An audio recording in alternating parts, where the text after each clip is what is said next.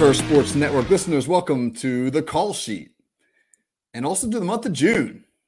What an exciting time of year as you start to get a little summer vibe going. You start thinking barbecues, vacations. We got football and shorts going on here in my part of the world, Ocean City, New Jersey. I'm going to take my first plunge into the ocean. It's alley season. We call it alley season in our neighborhood, which means it's the time of year where we drag our chairs into the alley behind our house and we let all the neighborhood kids run wild and have some drinks with our friends. It's really a great time of year. So I hope you're as excited as I am. So I'm your host, Kevin Smith, and this is episode 9 of our program. We're humming along, man. 9th episode of the call sheet. Hey, if you can, give me a follow on Twitter at KTSmithFFSN. And you can also catch me over on the Steel Curtain Network, where I have a weekly podcast with Brian Anthony Davis called Here We Go, the Steelers Show. But the call sheet gives me a chance to talk to a broader audience about a wider variety of topics. And I'm thrilled to do it here at Fans First and to talk about the great game of football with everybody. So if you caught last week's show, we remembered the legendary Jim Brown, and we talked about his legacy as both an athlete and a cultural figure. And we also looked at how Jim Brown defined the running back position for over a generation and at how the position has evolved over the past couple of decades. And that's a theme I want to pick up on here as we look at offensive innovation. Specifically, we're going to look at the innovation that's been talked about more than any other over the past decade, and that's the RPO, or the run-pass option.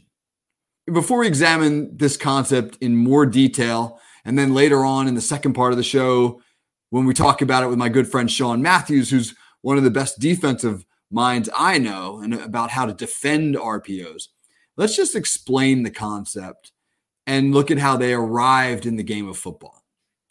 So simply stated, an RPO gives the quarterback the option to throw the football or run it built into the same play. And when I say run it, I either mean by himself or he can hand it to a running back. More often than not, RPOs involve a quarterback handing it to a back. And he's going to make this decision based on his read of an unblocked defender. The thing that makes the RPO different from some of the read option schemes that have preceded it is that the RPO targets second and even third level defenders as the read key. In the past, when teams ran the old school veer option, for example, or more recently, the zone read play, these were kind of the first read options. The idea of leaving a defender unblocked and having the quarterback read him. That unblocked player was along the defensive front. But reading linebackers or even safeties and then throwing the ball off their movement, which RPO schemes do, that's the latest wrinkle in the never-ending chess match between offensive and defensive coordinators. It's the thing that makes RPOs so challenging for defenses, throwing the ball off of an unblocked defender. So how do we get to this revolution in offensive football? To answer that, let's think back to last week's call sheet show on Jim Brown. When Jim Brown was the prototypical NFL running back, the philosophy that defined offenses was basically to apply overwhelming force to a defense until it broke. Or in other words, pounding the ball down an opponent's throat. That was widely considered the best way to succeed for several reasons. I mean, for one, the risk was minimal. You weren't going to put the ball in the air, which meant you were going to minimize turnovers. You're going to control the clock. You're going to keep opposing offenses off the field. But it also honored the spirit of the game. Football was a tough sport played by tough men. And there was nothing tougher than trying to smash the ball down the field by running it between the tackles. You had fad schemes that arose from time to time, like the veer option and the run and shoot. And then even as sounder and more lasting systems that placed a greater emphasis on throwing the football emerged, like the West Coast offense, teams still used fullbacks and tight ends and still placed great value on playing power football. But to play that style, you had to be built for it. Power football often favored the bigger, faster, and tougher teams. In a mano-a-mano showdown, it's usually Goliath that wins, not David. And what the RPO did then was that it gave David a tool to use, like his slingshot, to take down Goliath. Like with most things, it's hard to know exactly when the RPO originated. There wasn't a rollout. It wasn't like an automobile company unveiling a new model. Galileo gets credit for inventing the telescope. Henry Ford is thought of as the father of the automobile.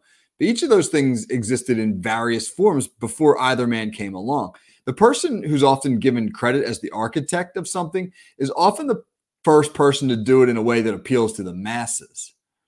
So in that sense, the founding of the father of the RPO is Rich Rodriguez, the former head coach at West Virginia and Michigan, Arizona, amongst others. Rich Rod was the guy who first used RPOs as a core part of his offense back in the early 2000s. But teams were incorporating them earlier than that, even if the terminology wasn't yet in use. Hal Mumme, for example, the University of Kentucky coach who was a pioneer of the air raid offense and the spread philosophy, a real great innovator and giant in the game of offensive football. Hal Mumme recalls that he first started using an RPO-style concept as early as 1997. And here's how it came about. Mumme realized that his guys simply couldn't block Florida All-American edge rusher Javon Kearse.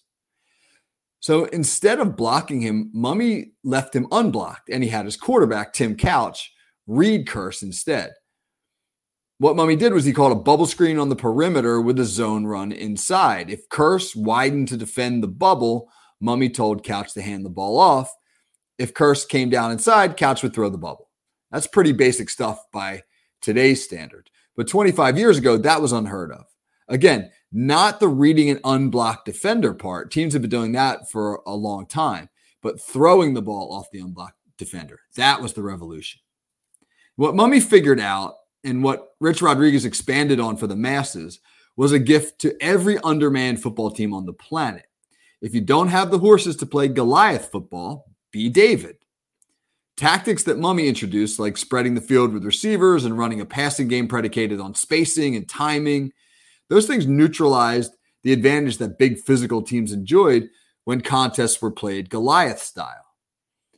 The RPO did something similar. When Mumme said, we can't block Javon Kearse, so let's unblock him, aka let's read him and make him wrong, he took away Kearse's best asset, his aggressiveness.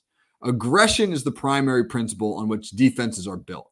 Run the ball is the rallying cry of every DC in America. I should say run to the ball, not run the ball, run to the ball. And what the RPO does is it exploits that mandate by using the movement of a defense against itself. So in that sense, it gives the Davids of the football world, like Mumme's teams at Kentucky, who often had to play schools that they were simply outmanned against, like Georgia, Florida, and Alabama, it gave them a better chance to compete. I remember going to a coaching clinic way back in 2009 and sitting in on a session with Brian Flynn, who now coaches receivers at Princeton, and he was then the quarterbacks coach at Villanova. And Flynn was talking about a stick draw concept he'd learned from Rich Rodriguez. The play went like this. The offense lined up in an empty formation, no backs in the backfield. They were in a spread configuration with slots and wide receivers on either side. So 2x2 on either side, and an H-back or a tight end on one side of the formation in tight near the offensive tackle. So the empty set was designed to open up the box as the defense would have to expand to cover the wide slots. And those slots on the snap were running bubble screens. So if the defense left one or the other uncovered, or if they didn't widen enough, the quarterback could just throw the bubble right away. That was his pre-snap read, meaning what he looked for as he was scanning the defense at the line before starting his cadence. Are they giving me the bubble with their alignment? That was his first essential look. And if the answer was yes, the quarterback threw it right away. These became known as now screens because the quarterback took them right now if he got a good look from the defense. But the tricky part of the play that Flynn was describing came post-snap. If the defense lined up in a way that eliminated the bubble screen as an option, the quarterback now read the linebacker to the side of the H-back or the tight end. We'll just call him the tight end for simplicity's sake. The tight end ran a stick route, which is basically where he runs up 5 yards and then plants and makes a 90-degree out cut. He's cutting away from the leverage of the inside linebacker. The offensive line, meanwhile, is blocking draw. The tackles are pass setting and trying to run the defensive ends up the field. The guards are doing the same with the defensive tackles. and the center is chipping on one of those tackles and then climbing up to the second linebacker. That leaves the read key, or the linebacker lined up to the tight end. As the quarterback catches his snap, his eyes go right to that linebacker, right to that read key. And if the linebacker stays in the box, the quarterback throws the stick route to the tight end. Remember, you've got the alley defenders or the defenders outside the linebackers covering the bubble. So if the read key sits inside, the stick's going to be open. And on the other hand, if that linebacker runs out to cover the stick, the quarterback tucks the ball and he runs draw into the area where the backer has vacated. So when I first heard Matt Flynn describe that concept, my mind was blown. As Flynn said in his presentation, it's about creating a scenario where you can make the defender wrong no matter which option he chooses. And that, for teams who weren't good enough just to line up and knock the defense off the ball, was a game changer. So I was an offensive coordinator back then, and our team was a bit of a David in a league full of Goliaths. And I remember taking that stick draw RPO back to my head coach and pitching it to him. We had a really good quarterback who was smart and could run, and I thought it would be perfect. I drew the scheme up on a whiteboard. I talked it through with our head coach. I pitched him on a few wrinkles, and then I waited for his response. But I really should have known better, because our head coach at the time was as old school as it got. He'd been a fullback back in the 1970s when fullbacks were kings, and he was pissed by 2009 that offenses were widely removing fullbacks from the field. And he sat there with his arms folded across his chest, and he waited patiently until I finished. And then he said the following: "What, are you trying to get our quarterback killed? We're not running any goddamn empty sets." And that was it. That was the end of that. And then I had to wait a few years until I became a head coach to start inserting RPOs into the offense. And the thing is, my old head coach wasn't the only one who resisted this evolution. High school and college teams were running RPOs for years before they made their way into the NFL game. And I think there's a few reasons for this. For one, some coaches will always have a particular idea about the way the game should be played. They're resistant to change. They don't like the idea of spreading things out and throwing bubble screens and dink and dunk passes that so many teams run now. I had a coach tell me once, "Why do you even bother throwing the ball all the way out to the perimeter to make 4 yards? Just run the damn thing between the tackles." There will always be a school of coaches who think that way. And then second, to succeed in an RPO scheme, quarterbacks have to be trained in it. Most of the young kids playing the position today are, in fact, trained that way. The team that they learn the game from the shotgun. They're running read option and RPO schemes as early as Pop Warner. Heck, I coached my son's Pee-wee team last year. That's 8 and 9-year-olds. And we ran a jet sweep RPO, and it was money for us. Kids learn it at an early age, and they acclimate themselves quickly. And all the young QBs entering the league now, Bryce Young, CJ Stroud, Trevor Lawrence, Jalen Hurts, they all know how to execute RPOs. So to the older QBs, though, the resistance comes from the fact that they didn't learn the game like that. When the Steelers changed offense coordinators in 2021 and they brought in Matt Canada, whose background was in the college game, Canada tried to introduce RPOs into Pittsburgh's scheme. But Ben Roethlisberger, who was entering his final year as Pittsburgh's starter, he was an old dog and he was not learning any new tricks. So the Steelers messed around with a few RPO schemes and they were terrible at them, and then they pretty much abandoned ship. And this led Steelers fans to curse the RPOs in general and to curse Canada in particular. Roethlisberger's now retired. Steelers fans are still cursing Canada. I mean, that's a different topic. But the thing is, Canada's RPO schemes soured many of them on the game, and you hear it a lot from Steelers fans. RPOs are terrible. So yeah, there's resistance to them for sure. But a well-designed RPO scheme, when it's married up with a quarterback who knows how to run them, they can be deadly. Some quick examples. A common RPO scheme is to run double slant while pulling a guard. So you run a power scheme where the backside guard pulls and the quarterback rides the running back. And meanwhile, you have two receivers to that side running slants. And that inside slant is essentially coming into the area that's going to be vacated if the backside linebacker follows the pulling guard. So essentially, you are using the aggression of the linebacker against himself. What's he supposed to do in that instance? Follow the guard and defend the run, or sit and try to defend the inside slant? Another really common RPO is a concept called glance, which is a real tough concept on defenses that takes advantage of the backside of a 3-by-1 set. So if you have trips to one side of the field and a single receiver to the other, you're going to run some sort of run action towards the trips.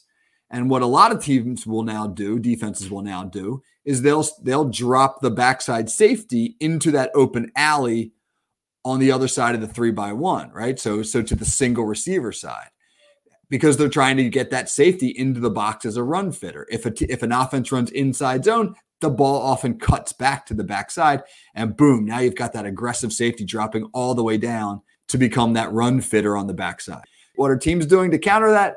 They're throwing a glance RPO, which is essentially a skinny post, and they're reading the backside safety. So the quarterback's riding the running back, and his eyes are on that backside safety, and if that backside safety is dropping, he's throwing the glance, and if he's not, he's just handing the ball off, and they're running inside zone. So those are just a couple examples of the myriad RPO schemes that exist in football today. So we're going to take a break now. And on the other side of the break, we're going to talk about how do you defend those schemes? Because on one side, you have the offense trying to trick the defense with the RPO schemes. And on the other side, you've got defensive coordinators trying to take them away. And we're going to talk to a defensive coordinator, my good friend Sean Matthews, who's one of the best in the business here in the South Jersey football scene, when we come back. So please stick around.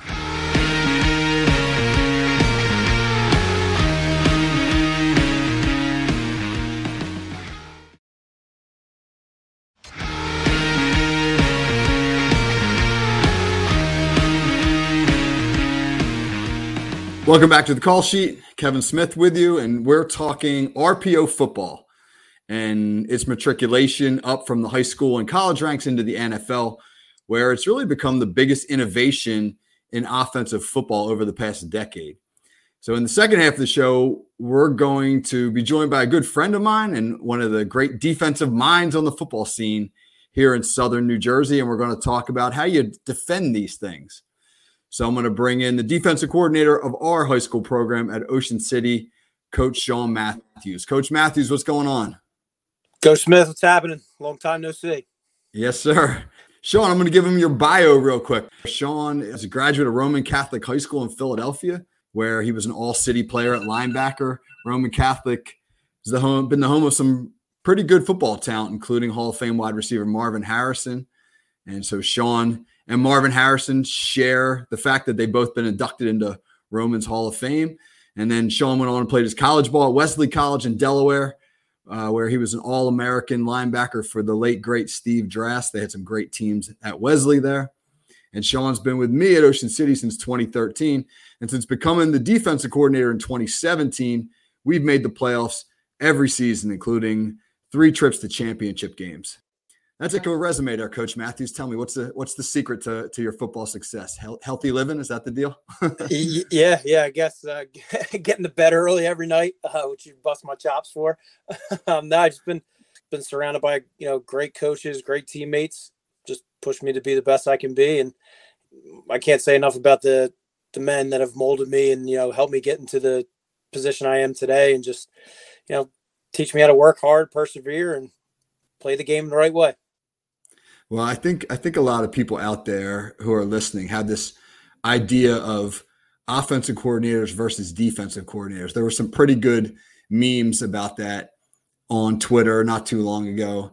And the offensive coordinators were guys who had everything put together, nice tight haircut, good matching outfit, sunglasses, all together. And the defensive coordinators were kind of wild men running around, the Rex Ryan, Rob Ryan types with the hair and the beard. And I can tell you, I know you guys can't see Sean right now, but Sean absolutely fits the latter mold. He's a defensive coordinator through and through. He coaches with a ton of energy and gets the most out of our kids. So I'm fortunate to have him.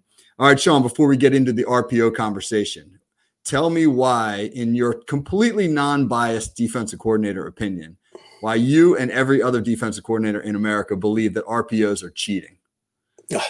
I couldn't agree with that more. It makes you defend the whole field. It's going to force you to be balanced, because if you cheat against a good offensive mind and a good quarterback, they're going to expose you. They're going to find it. They're going to find the weakness. The last thing that, I despise about it is how many one-on-ones it creates for the offense, depending on how you align and depending on, what kind of formation and schemes that they're going to run. So, good offensive coordinators, they're going to find the one-on-one matchups and they're going to get their best guy on your worst guy. For any defensive coordinator, that's a huge problem. As a defensive coordinator, I mean, if you know that a team is a heavy RPO team, and if you know if they're going to try to scheme you into those matchup advantages on their part, how do you prepare for that? How do you affect your preparation? What do you do with the defense to get them ready for a good RPO offense? Yeah, I mean, I think it goes all the way back to, like your mini camp and your summer practices and things like that. I mean, this stuff has to be built into your base defense. I mean, if you're not teaching this stuff day one, you're behind the 8 ball and teams down the road are going to give you some problems. The RPO game, it's going to dictate your front. It's going to dictate your coverages, how your players play in the secondary. If it's a third level RPO, when you're reading safeties, it's going to affect the aggressiveness of your safeties. I mean, it's going to put players in conflict. And, in order to prepare the right way, I think you have to put your players in the least amount of conflict as possible, and try to simplify the game for them so they can play fast and do their job to the best of their ability. Right. So can you talk about that notion of conflict a little bit? When you say it's going to put players in conflict, for somebody who's listening who might not quite understand what that term means, what are you talking about exactly? So the offense is going to be, reading a player. So for instance, like a first level, your zone read RPO, the quarterback's reading the end man on the line of scrimmage. They're putting a defensive end in conflict. Are you going to sit there, or are you going to, sit on the quarterback, or are you going to chase inside and run after the running back? Then you have a second level RPO where the quarterback will be reading an inside linebacker or maybe an overhang that's like outside the box. They're basically just looking to see if that second level defender runs and chases the running back on a run read. Well, then we're going to throw something behind it, behind him quickly in a zone that he vacated. I think of like what the Eagles did to Fred Warner and to the 49ers in the NFC Championship game. I mean, Fred Warner is an unbelievable player, but you can see there's some plays where he's just he's sitting there for a reason, but he's maybe not as aggressive to attack the line of scrimmage, and the Eagles are able to get some, get some money in the run game.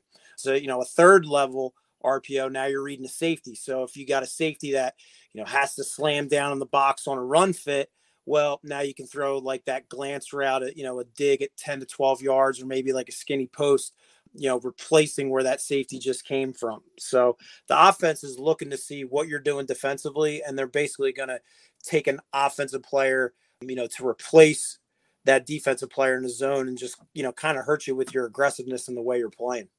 Right. Before the break, I was breaking down just a couple of different RPO plays that are fairly common. And we talked about, to use our high school terminology, we talked about the Dallas concept, the double slant, which we often run off of some kind of sweep action with both guards pulling, because we know when teams have linebackers who are good guard readers that those guys are going to fly out of there. And then you're trying to open that little window where those guards have vacated to fit in that inside slant. But I think the one that's really interesting now is that glance concept, because now let's say that you are running a 3-by-1 set and you got 3 receivers to one side of the field and just one on the backside. Teams oftentimes will drop the safety to be the run fitter into that empty alley to that single receiver side. And now offenses are getting aggressive, attacking that by running skinny post over the top of it. And this, when I asked you about cheating, this is what I was positive that you were going to say. It's amazing how liberal the rules have gotten in terms of linemen downfield, because if you're throwing glance and essentially a skinny post to the X receiver off of an inside zone action, by the time the ball's out of the quarterback's hands, it's not uncommon for those linemen to be 3 and 4 yards down the field. So they've absolutely allowed for that gray area to expand in order to accommodate the RPO. So I'll ask you this question real fast. Just now that I'm sort of thinking about it, there's been a lot of rules changes that have made playing defense harder. And that's one of them. And we've had to, just in our high school program, you've absolutely seen it in the pros, really reevaluate how we tackle and how we go about trying to keep up with the changes that have gone on in the game. What are some of that you've done as a defensive coordinator in order to prepare our guys to essentially play the game differently because of the rules changes? From a tackling standpoint, I mean, you talk about like aiming points on a ball carrier or even a possible ball carrier, whether it's like a receiver coming across the middle about to catch the ball or anything like that. We try to teach our kids to like focus on the strike zone. So, you incorporate some baseball carryover here. So you talk about hitting a receiver or a ball carrier, from their knees up until their numbers on their chest. Usually in those areas, when you're targeting that, you're staying away from that head and neck area, which can, obviously lead to dangerous plays, people getting hurt, seriously, which, nobody really wants to see in the game of football anymore. But most importantly, from a competitive standpoint, you eliminate harmful 15-yard penalties, that can be detrimental to a team and obviously, beneficial for the offense. You don't want to give them, free yards at any point. Right. So I think, following something like that can help you. It's really been tricky, especially in the secondary, trying to teach those guys that whole defenseless receiver thing is really tough because you got a guy making a play on a ball, trying to go through a receiver to break it up, and then referees trying to decide with the game happening at full speed what constitutes a clean and legal hit versus a hit against a so-called defenseless receiver. It's not been easy, but like everything else, the game will continue to evolve the way that it's played, and coaches are just going to have to keep up. So from a scheme standpoint, let's talk about what are some of the things that defenses can do scheme-wise to make life harder on RPO offenses when you're scheming for a team that runs a good number of RPOs. What are some things that you can do to try to take them away or at least muddy the quarterback's reads? Right. So the first question I'll ask is, what's the offense best at? Like, who's their best player? What's their toughest concept that they run? And then we'll try to figure out how can we take that away or at least make the offense play left-handed. Okay. So if they do something really, really well, we're going to do our best to make sure that they're not doing that. I like to be static pre-snap. Like, I want to give the quarterback a clear picture and a clear look every single snap before the ball is snapped. And then once the ball's snapped, that's when you got to be different. That's when you got to be able to change up your fronts, bring pressure, change your coverages, move guys from where they were pre-snap to post-snap. Now they're in a completely different spot. Pre-snap alignment can take a lot of easy throws away by the offense. So if a team puts like a dude in the slot and they want to throw, them the ball quickly, like in that Dallas concept you talk about. Well, if you cover down on him with like a nickel defender or like an outside linebacker and you solely give that defensive player the responsibility to take care of that double slant route by the number 2 receiver, that can be beneficial. Let's just say they never throw out to that guy. Well, then you could take that overhang, you could take that nickel, that outside linebacker, and then you could cheat him towards the box. If you're setting the front a certain way, for instance, if, the running back, if you want to make sure he doesn't keep the football often and he's being, he's getting a heavy amount of carries. Well, you can do things like you could set your 1 technique and your 5 technique to him, and then you can have that defensive end chase him and chase after that running back, which would hopefully force a quarterback to keep the ball a little bit more often. So again, you're having a less dangerous player keep the football. I think one of the most important things, again, is that alignment, making sure that you're sound on the outside. You're not giving up easy throws or easy looks. And then another thing that I see all the time is, teams just man it. They'll man teams on the outside. It's really easy. You're taking guys out of conflict by, giving them a person as their responsibility. And then, the downside to that is you just got to have dudes. You know what I mean? Like, I don't think there's many players in the NFL that feel comfortable covering Tyreek Hill one-on-one, all the time, or some of these guys in college. So you got to figure out different ways to change things up and just throw as much as you can at an offense while being sound, while not being over rotated to a side too often or anything like that. I mean, you really, really have to be balanced and you have to be different. Yeah. No matter what the sport is, if you can play good man defense, if it's basketball, if it's lacrosse, if it's football, it takes away a lot of the problems that you encounter. I just know from an offensive perspective, when teams can man-to-man go man on us and get an extra guy in the box and not have to play too high, it can make things difficult. They can usually outnumber you at the point of attack in some regard. You just have to be really creative with how you go about getting those defenders off your receivers, whether it's rubs or motions or whatever you're going to come up with. But it really can be a problem for an offense if a team can just lock you down man to man. So we're not really that team at Ocean City. We don't have an excess of athletes who can do that. So we've had to get creative, and you've done a fabulous job with that. Obviously, it's been really beneficial at helping us to combat some of the problems that we've faced. So as far as problems go, is there any one team that jumps out at you that's particularly difficult to stop? Is there anything that we've faced over the years, or anything you've seen from the NFL or the college level that you think's really challenging from an RPO standpoint? Yeah, we see a ton of RPOs that involve the gap game. So where you have offensive linemen pulling, it could be a guard, it could be a tackle, it could be both. But I think when you're using the defense's rules and reads and aggression against them by sending linemen one way, and then you are basically going right back in the opposite direction where they just came from. To me, that's tough, because what are you going to tell those linebackers? To slow down? Are you going to tell them to not follow the guards? Because that can lead to more problems down the road and, for other plays that the offense wants to run during the game. So any type of a gap game, RPOs, I really, really offensively, I like the spot route RPO by the number 3 wide receiver. So, you're normally in a trip set. It could be out of 10 personnel. It could be out of 11 personnel, where you have like a tight end H-back hybrid off the ball, or he could be on the ball. He could be an online tight end kind of guy. But when you're reading that number 3 wide receiver, you're putting, that linebacker, that inside linebacker to the field in conflict, because 9 times out of 10, that inside linebacker to the trip side, he's going to be responsible for matching, that number 3 wide receiver. So when you read him, it definitely gives you some problems. Yeah. I was talking before the break about the first RPO concept I ever saw. It was at a clinic back in 2009.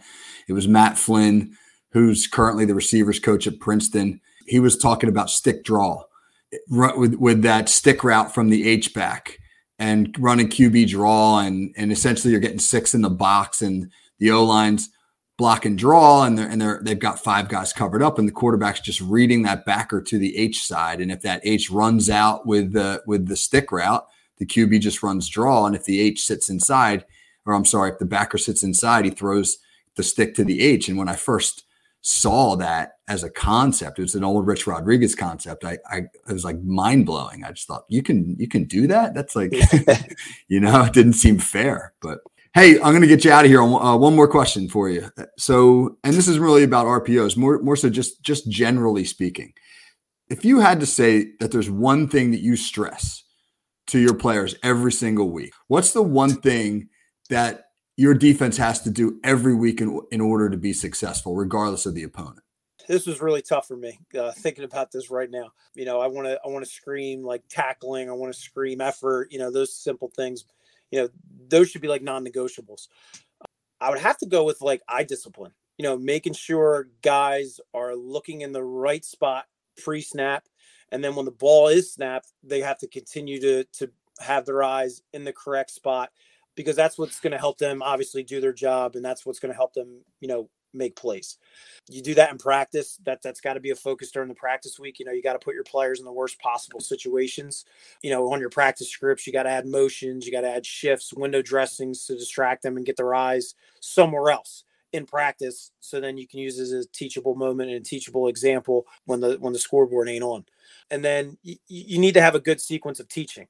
You have to be able to address the eye discipline in practice, in individual specifically. So your fundamentals, okay, this is where your eyes are. All right. And then you go to like your small group and then your pod work before you get to a team situation where you have all 22 moving parts going and rolling.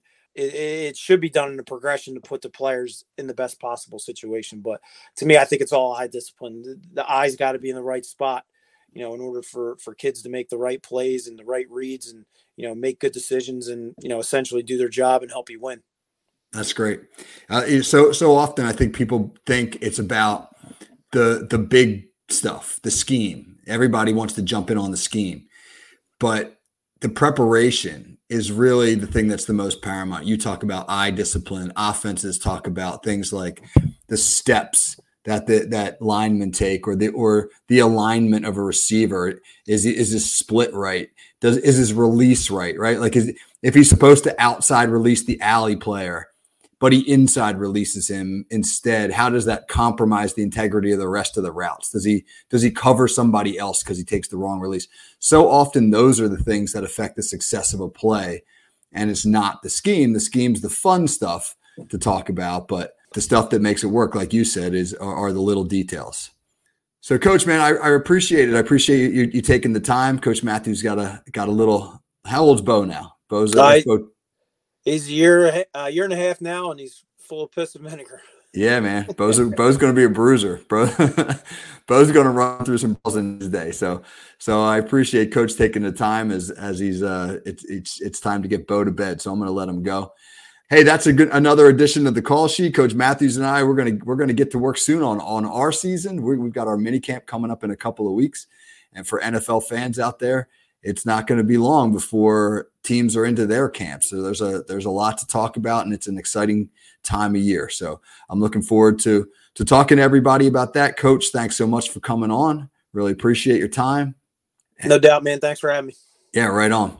So to everybody, man, again, another great episode of the Call Sheet. Thank you for getting on with us, and we'll talk to you next week.